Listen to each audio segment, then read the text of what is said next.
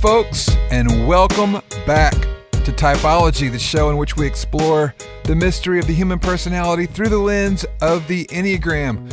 We're joined again today by our guests Drew and Ellie Holcomb, the husband and wife Americana duo from right here in Nashville, Tennessee, good friends of Typology. Today we get the second half, part 2 with Drew and Ellie. We're going to pick back up on where we left off from last week's conversation from part 1. And make sure you stick around to the end. Last week, we had Ellie finish off the podcast with a song. And at the end of this show, Drew will be singing the new release from Drew Holcomb and the Neighbors. So stick around and make sure you catch that. Hey, I want to invite you to follow us on our socials. You can follow Ian on his Instagram, Twitter, and Facebook at Ian Morgan Cron. And you can follow the show on Instagram, Twitter, and Facebook at Typology Podcast. That's TYPOLOGY Podcasts. Also, if you like the show, please go to iTunes and leave us a review. That really helps other people find the show, and it goes a long way for us. We really, really appreciate that. All right, let's get on with part 2 of our interview with Drew and Ellie Holcomb. And now, here is the host of our show, Ian Cron. All right, Drew. Ellie put herself out there. Now, I'm going to ask you to do the same. You're an 8. You're in therapy. So for me, with 8s in therapy, there can be similar challenges to a 7, but it's a different kind of intensity, right? Yeah. Usually for an 8 to get in the room, someone's had to wallop them a little bit. You know, for sure. For them to be able to say, I'm going to reach out beyond myself. I'm going to be willing to self-reflect.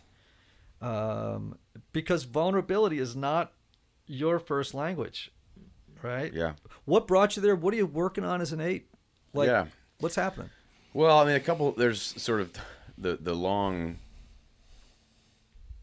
answer is that I sort of started a journey of self-reflection when I was about 21. I had a brother that died when I was 17, and I responded to that with a kind of classic, let me give you 10 reasons why his life was awesome and worth living, and give you the high points of his obituary and make sense of it through that sort of means, but not actually like allow myself to miss him. So my senior year of college, I was in this program at University of Tennessee where you can kind of build your own major. And so I did a project where I did 100 interviews of people who knew him and trying to dive into why his life was important to them. Doctors, friends, because he had 2,000 people that came to his funeral. He was a very magnanimous young kid in town. And so in doing that, I was really dove into my own sadness and grief. And so I became very acquainted with grief and became acquainted with allowing myself to sort of feel deeply and sadly and then also rise out of that. And I also have a 7 wing, so I love fun. I love people. I love doing things. And so it's kind of how Ellie and I even got together, was we both just loved sort of had this big sense of adventure. Mm-hmm. She would casually say something in college like, man, that'd be fun to go do that. And the next thing you know, I'd already planned it, So it's That's great. That's sort of one of the benefits of being an 8 is just a can-do spirit, So there were a variety of reasons I went to counseling over the years that were sort of the mild, I want to fix this or deal with this. But really, I got really sick about 3 years ago. I got meningitis and spent 9 days in the hospital. Oh. And coming out of that, I was really, I couldn't really get better. I couldn't feel better. And I really had, I don't know if, I was it wasn't PTSD, but it was very much I just couldn't function the way I was used to functioning. And so I went to a counselor, and I couldn't express to anyone I was close to how scary it was to feel like you're gonna die. And I really, in the hospital, thought I was gonna die multiple days. And you could have. I could have. Yeah. And I was afraid to. My buddies were like, "Oh man, that was crazy how sick you were." It's like, yeah, it was really crazy. And then I didn't feel like I could necessarily express it to Ellie because I didn't want her to. Try to make it better, which is sort of a tendency of a sort of a big personality, at least that was my fear. Right. Obviously it's not exactly true. So I started going to counseling, and was able to sort of dive down into that, and then out of that went through a sort of a professional desert right after that sort of burned all the furniture in my room, internally, Right. and gave me just like a significant identity crisis. And so I had heard of this guy who's also an 8, who's a counselor, and I was like, that's what I need. I need a good butt kicking. Like, Yeah. I don't need another counselor just to go, wow, that's good. I need somebody to like get in my face. And that's what has happened. And it's been really good. And so I think for me, part of it was having kids. I just wanted to be a dad that, like led them well, but also, gave them plenty of space. Our firstborn is a daughter. And so she opened up these new rooms in my heart that, were not there before. I mean, when she was a newborn, I was playing with her on the floor, and I like made the baby voice and called her Pumpkin. And Ellie literally goes, "What? Did you just say Pumpkin?" And I was like, "I'll say whatever I want to my daughter." Because like that would not have been a word I would have used. Like I'm a very man's man, like Pumpkin, what? But it's like this funny thing we look back on. And so, man, our middle son is, he's just this sweet, sensitive kid. He's all boy, but he's just different than me. And I want to be like, I don't want to, 8s tend to, I think, sort of see the world a certain way and want everyone to sort of, that's why they make great dictators, or they make dictators. I don't know if there's a such thing as a great dictator, but, I try to be more of like a benevolent monarch, sort of, that's how Good of you. Yeah. Very good of you. Well, it's funny. Like I've had this band now for 14 years, and 2 of the guys that have been in the band now for 14 plus years with me, and we joke that's kind of how the band operates. It's like somebody has to make the decisions. I'm okay with making decisions, but I want to be wise that there are plenty of things I'm not the expert on, and they are, and so I need to listen and default to them as often as possible. And obviously, marriage is different than that. I'm not a monarch in the marriage. We're equal, and I really have loved the sort of the journey that we've had of Ellie really coming into her own, and even her deciding to choose to do her career, which was a huge step of scariness for her and fear. And she's done really well and really climbed a lot of mountains. And to be a cheerleader, I think that one of the hardest things for 8s to do is to let others be in charge. Because you always think you're the best person in the room to be in charge, which I don't know what that is. It's a really sick and demented point of view in some ways, but it also tends to somewhat usually be true, because you have this capacity to go in and like make things happen. You can go in like not scared ever of chaos. It's like, I will show you how we'll get through this chaos. But sometimes now it's like, hey, this is not my chaos. I'm in it. But it's not mine. It's not mine to fix. I'm just going to help the other person navigate their way through it. But I'm not, I don't have to be in charge here. And So let me just pause 1 second. 'Cause Yeah. That's a huge revelation for an 8. yeah, It's huge. The realization that I don't have to be in charge here. I mean, I think part of what you're describing there is that softening of a strategy, right? So if the strategy of the 8 is, I am going to assert strength and power and control over the environment, so that neither I nor anybody else will see my weakness and vulnerability. right. I will be in charge here. And so what appears to be strength is actually being fueled by insecurity and anxiety, For sure. from a child's perspective, right? Yeah. So it's a powerful testimony to your own growth that you're able to say that Yeah. and actually execute on it. Like, Yeah. this is not my chaos to fix, Yeah. Yeah. Well, I've enjoyed, one of the things that's so interesting about the Enneagram in general is I've enjoyed trying to challenge people, because I'm a challenger. When I see someone say, well, I'm this and I do that, and that's how it is. And I'm like, well, that's actually not the point of the Enneagram, is not to just like know yourself and just use it as an excuse to be a certain way. Like as an 8, it's like, well, I just have a bad temper. Well, you don't get to yell at your kids just because you're an 8. That's right. Yeah, it's not a hall pass. And so we were on this cruise. Ellie was playing music on this cruise, and this what's the guy's name? Do you remember? Hunter. Hunter, yeah, was doing this. Oh, this was Mostly- Amy. You with Yeah. Amy? Yeah. Yeah. It So was he told this great story about the Enneagram, and I can't remember exactly the details, but basically he said there was this village in Vietnam, and they had this huge clay Buddha statue in the middle, and had been there for generations, and they, always thought this was the clay statue. And so one year, this bolt of lightning strikes the statue, and boom, all the clay falls off, and there's actually a gold Buddha statue underneath it.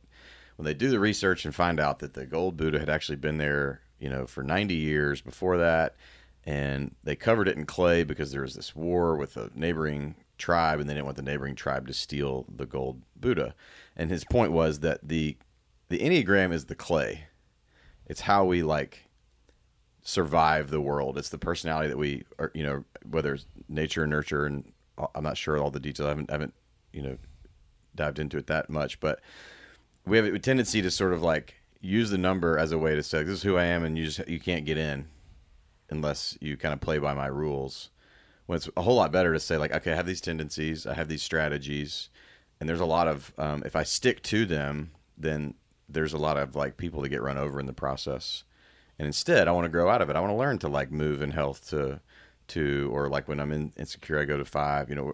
Learning these things about yourself. So that one of the classic things about me as an 8 is that I honestly could care very little, almost zero, what other people think about me, which is not a great way to go through life. Not that you want people's approval, but it's important for you not to just go through life and get your way and run over people in the process.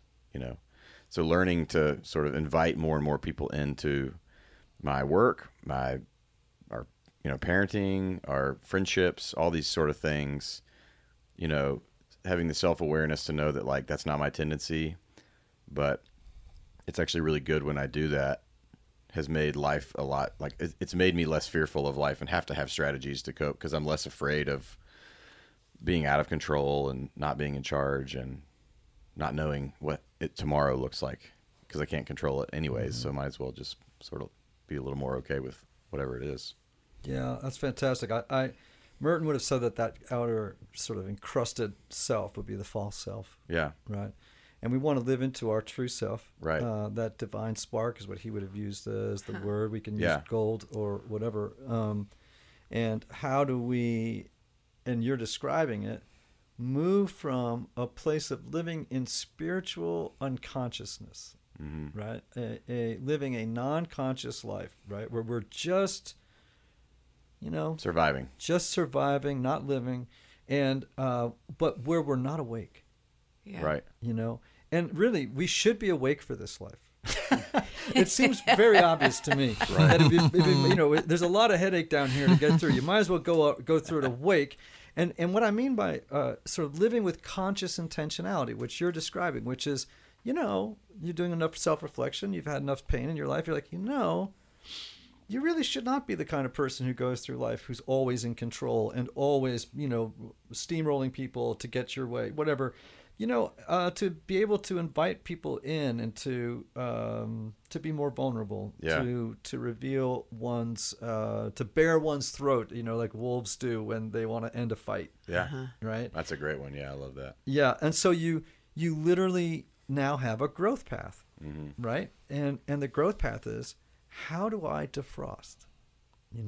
How do I recover? And I would say for 8s, how do I recover my innocence?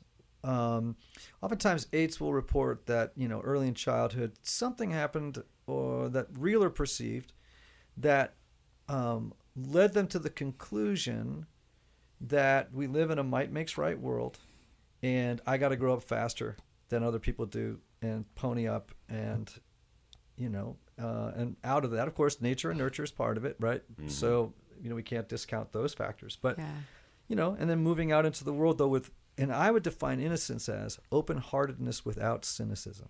Wow. And that's what you're doing with your daughter. Yeah. Hopefully, yeah. Open-heartedness without cynicism.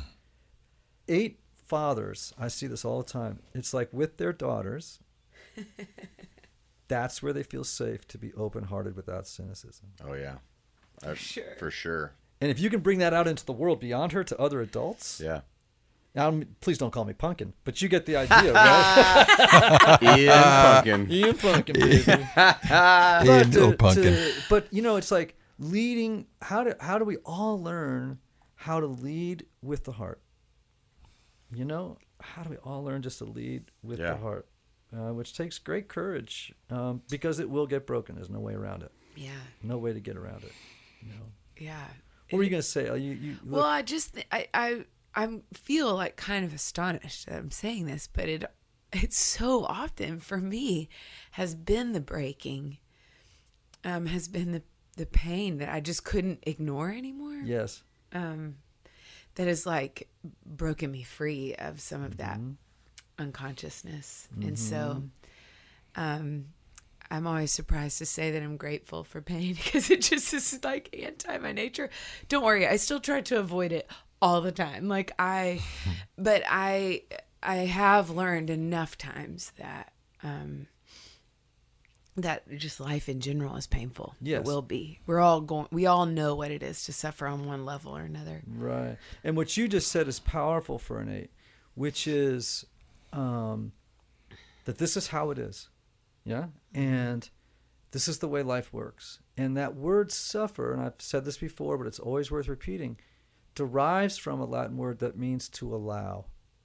And so when sevens allow suffering, and rather than, you know, sometimes when I'm around a seven who's not awake, who's asleep, right, going through life in a state of sort of spiritual unconscious, I feel like they're running and looking over their shoulder. And sometimes I've said to a seven before, who's chasing you? What is behind you? Like, what are you looking over your shoulder at?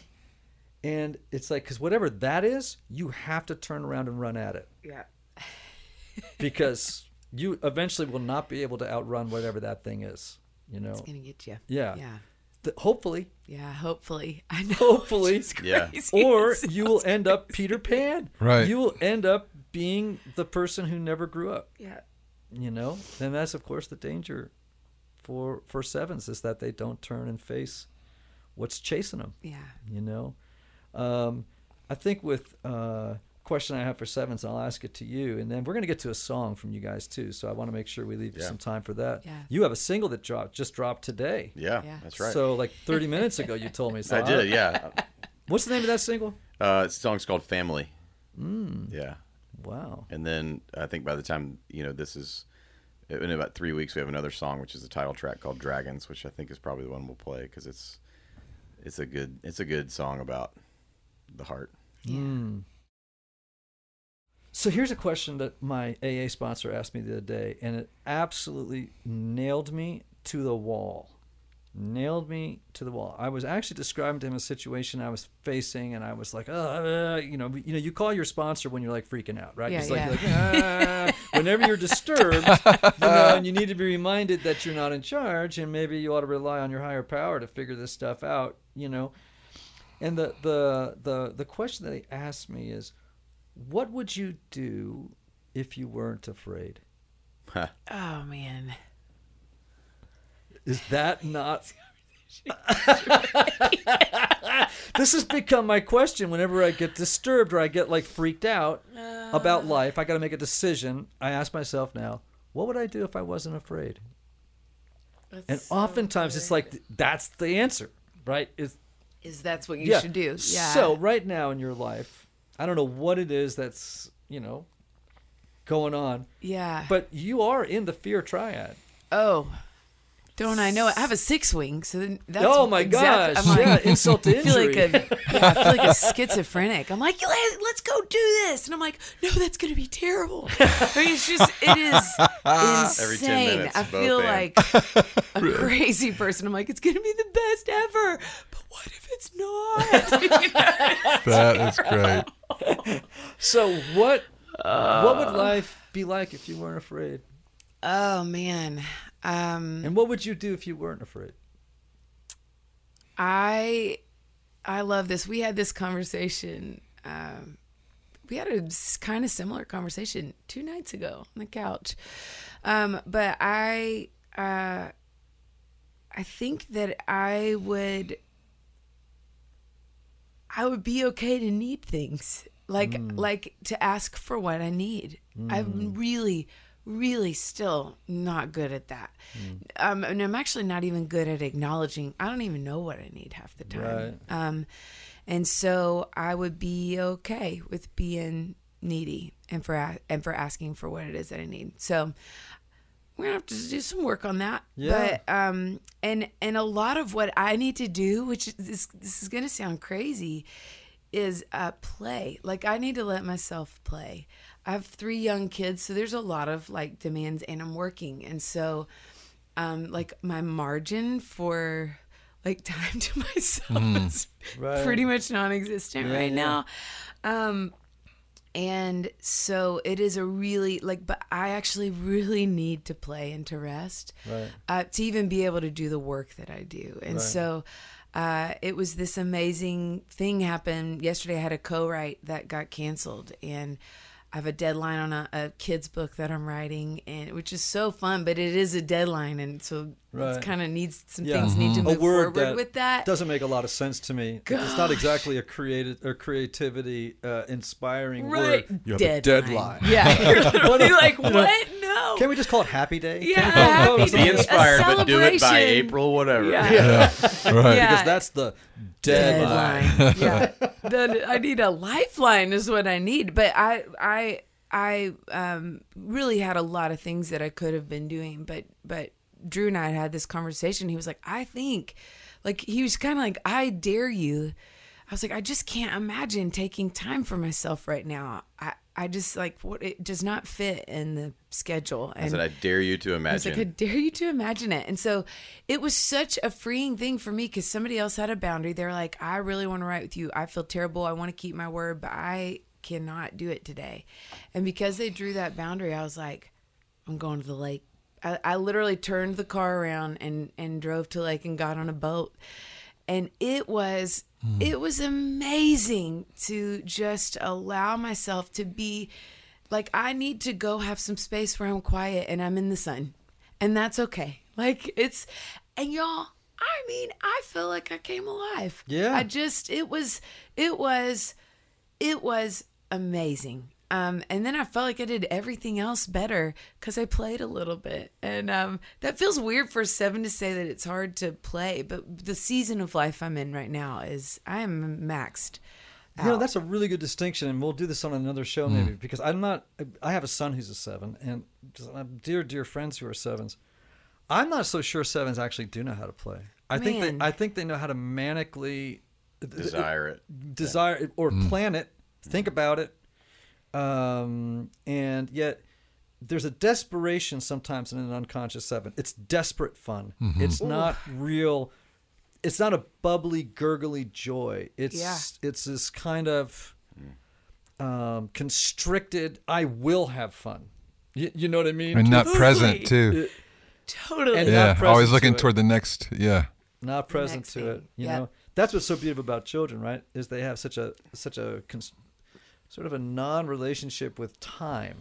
You know what I mean? It's like, well, this is what we got. You know, they're haven't lived long enough to good. regret what's in the past and think about it, and they haven't lived long enough to worry about the future That's because so someone's good. got it covered. So it's like, well, all I got to worry about right now is now, and that's pretty Right. good. That is good. It's You really know, that's good. pretty good. You know, well, you know, guys, what I loved about this show is I wasn't sure what to expect. We don't know each other. I've Right. seen you perform. Ellie, I've seen you perform. Actually, I did a co-write one day with somebody, and then they said, "Hey, come to this show I'm doing tonight at the Franklin Theater." Oh, And great. I'm pretty sure that you were on the. I know you were on the bill that night. There was like 4 or 5 writers. Yeah. I think maybe Tommy Sims was that the night, or Marcus Hummon? Marcus, yeah. So I had was written there. that day with Yeah. Marcus, Yeah. and then you all were on stage that night. I I'd never love seen you that. perform before, I love that. and so I don't know you guys, and I was thinking 7 with 8. Well, that's gonna be sparky. And I thought to myself, I hope they've done some work because it, you know. And This you, can get awkward if they have well, it. you know, it could just be. It would be. You know what it would be? It'd be entertaining, but it may not be deep. Yeah. And what this was both.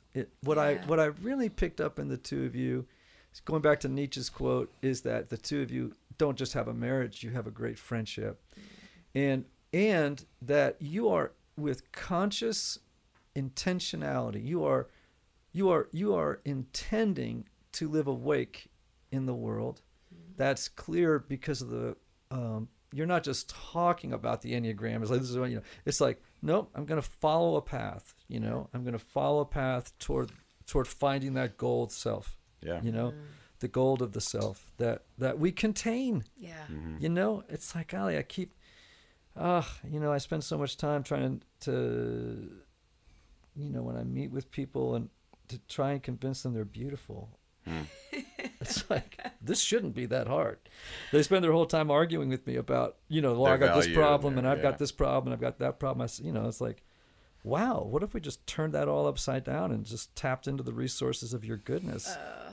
You know, and instead of pathologizing yourself up and down, you know, like, you're not a problem that needs to be solved. You're you're a beautiful creature that needs to be realized. Embraced, and realized, you know, brought to the surface. So, and you're doing that with each other and you're doing it individually. And I do love that one of the messages I'm hearing is, you're not a fused couple. That's when I know something is really off, is when I meet a couple that's merged and fused at the hip.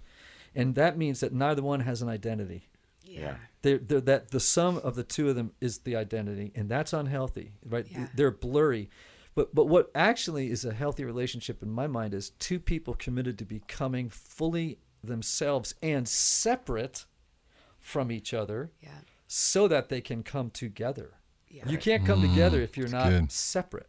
Yeah. And individuated, you know? So and I feel that separation between the two of you, that healthy gap between the two of you, that creates the opportunity for you to meet each other as separate people who have chosen communion, not fusion.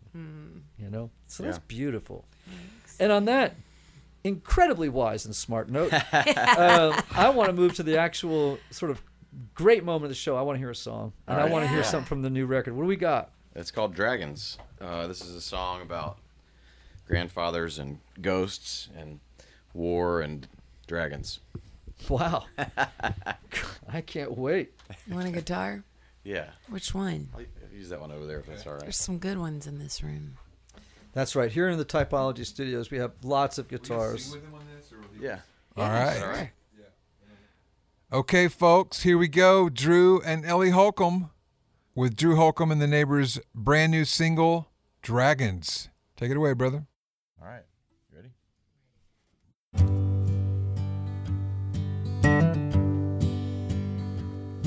I was climbing a mountain, asleep in the moonlight.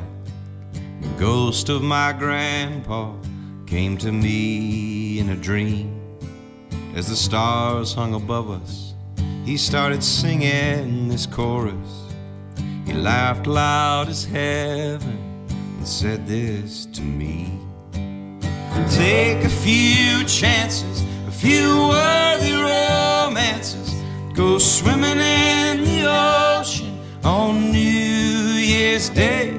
Don't listen to the critics, stand up and bear witness. Go slay all the dragons that stand in your way.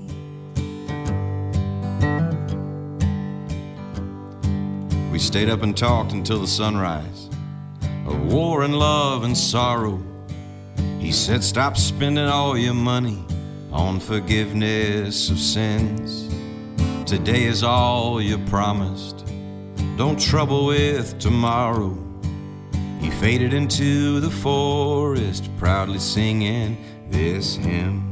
Take a few chances, a few worthy romances. Go swimming in the ocean on New Year's Day. Don't listen to the critics, stand up and bear witness. Go slay all the dragons that stand in your way.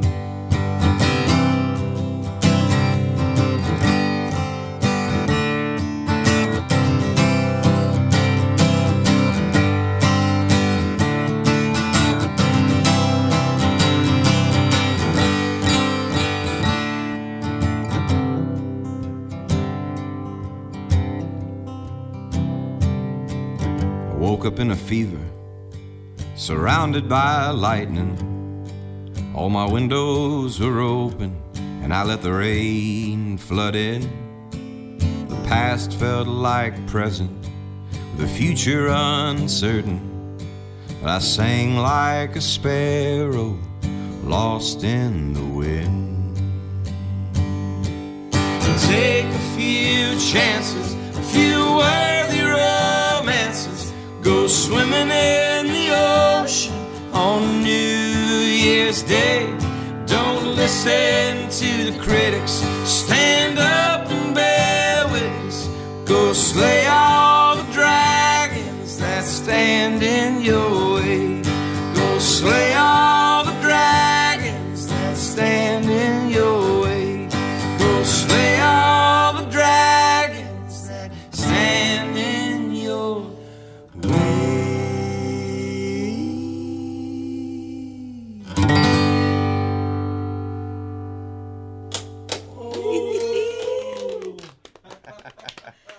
Well, on that note, Typology listeners, go out there and slay all your dragons. Be sure to pick up Drew Holcomb's new record. What's the name of the record, brother? Dragons. Dragons. Yeah. What a fine name. Yeah. Ellie, what's your latest project? What do you want people to know about? I think my latest one is my kids' record that came out with my book called Sing. All right, everybody. You need to go out there and get a copy of Sing. Get yourself a copy of Dragons. Yeah. And then also remember the words of the great Oscar Wilde. Be yourself. Everybody else is already taken. Until next time, folks. Yes. That's awesome.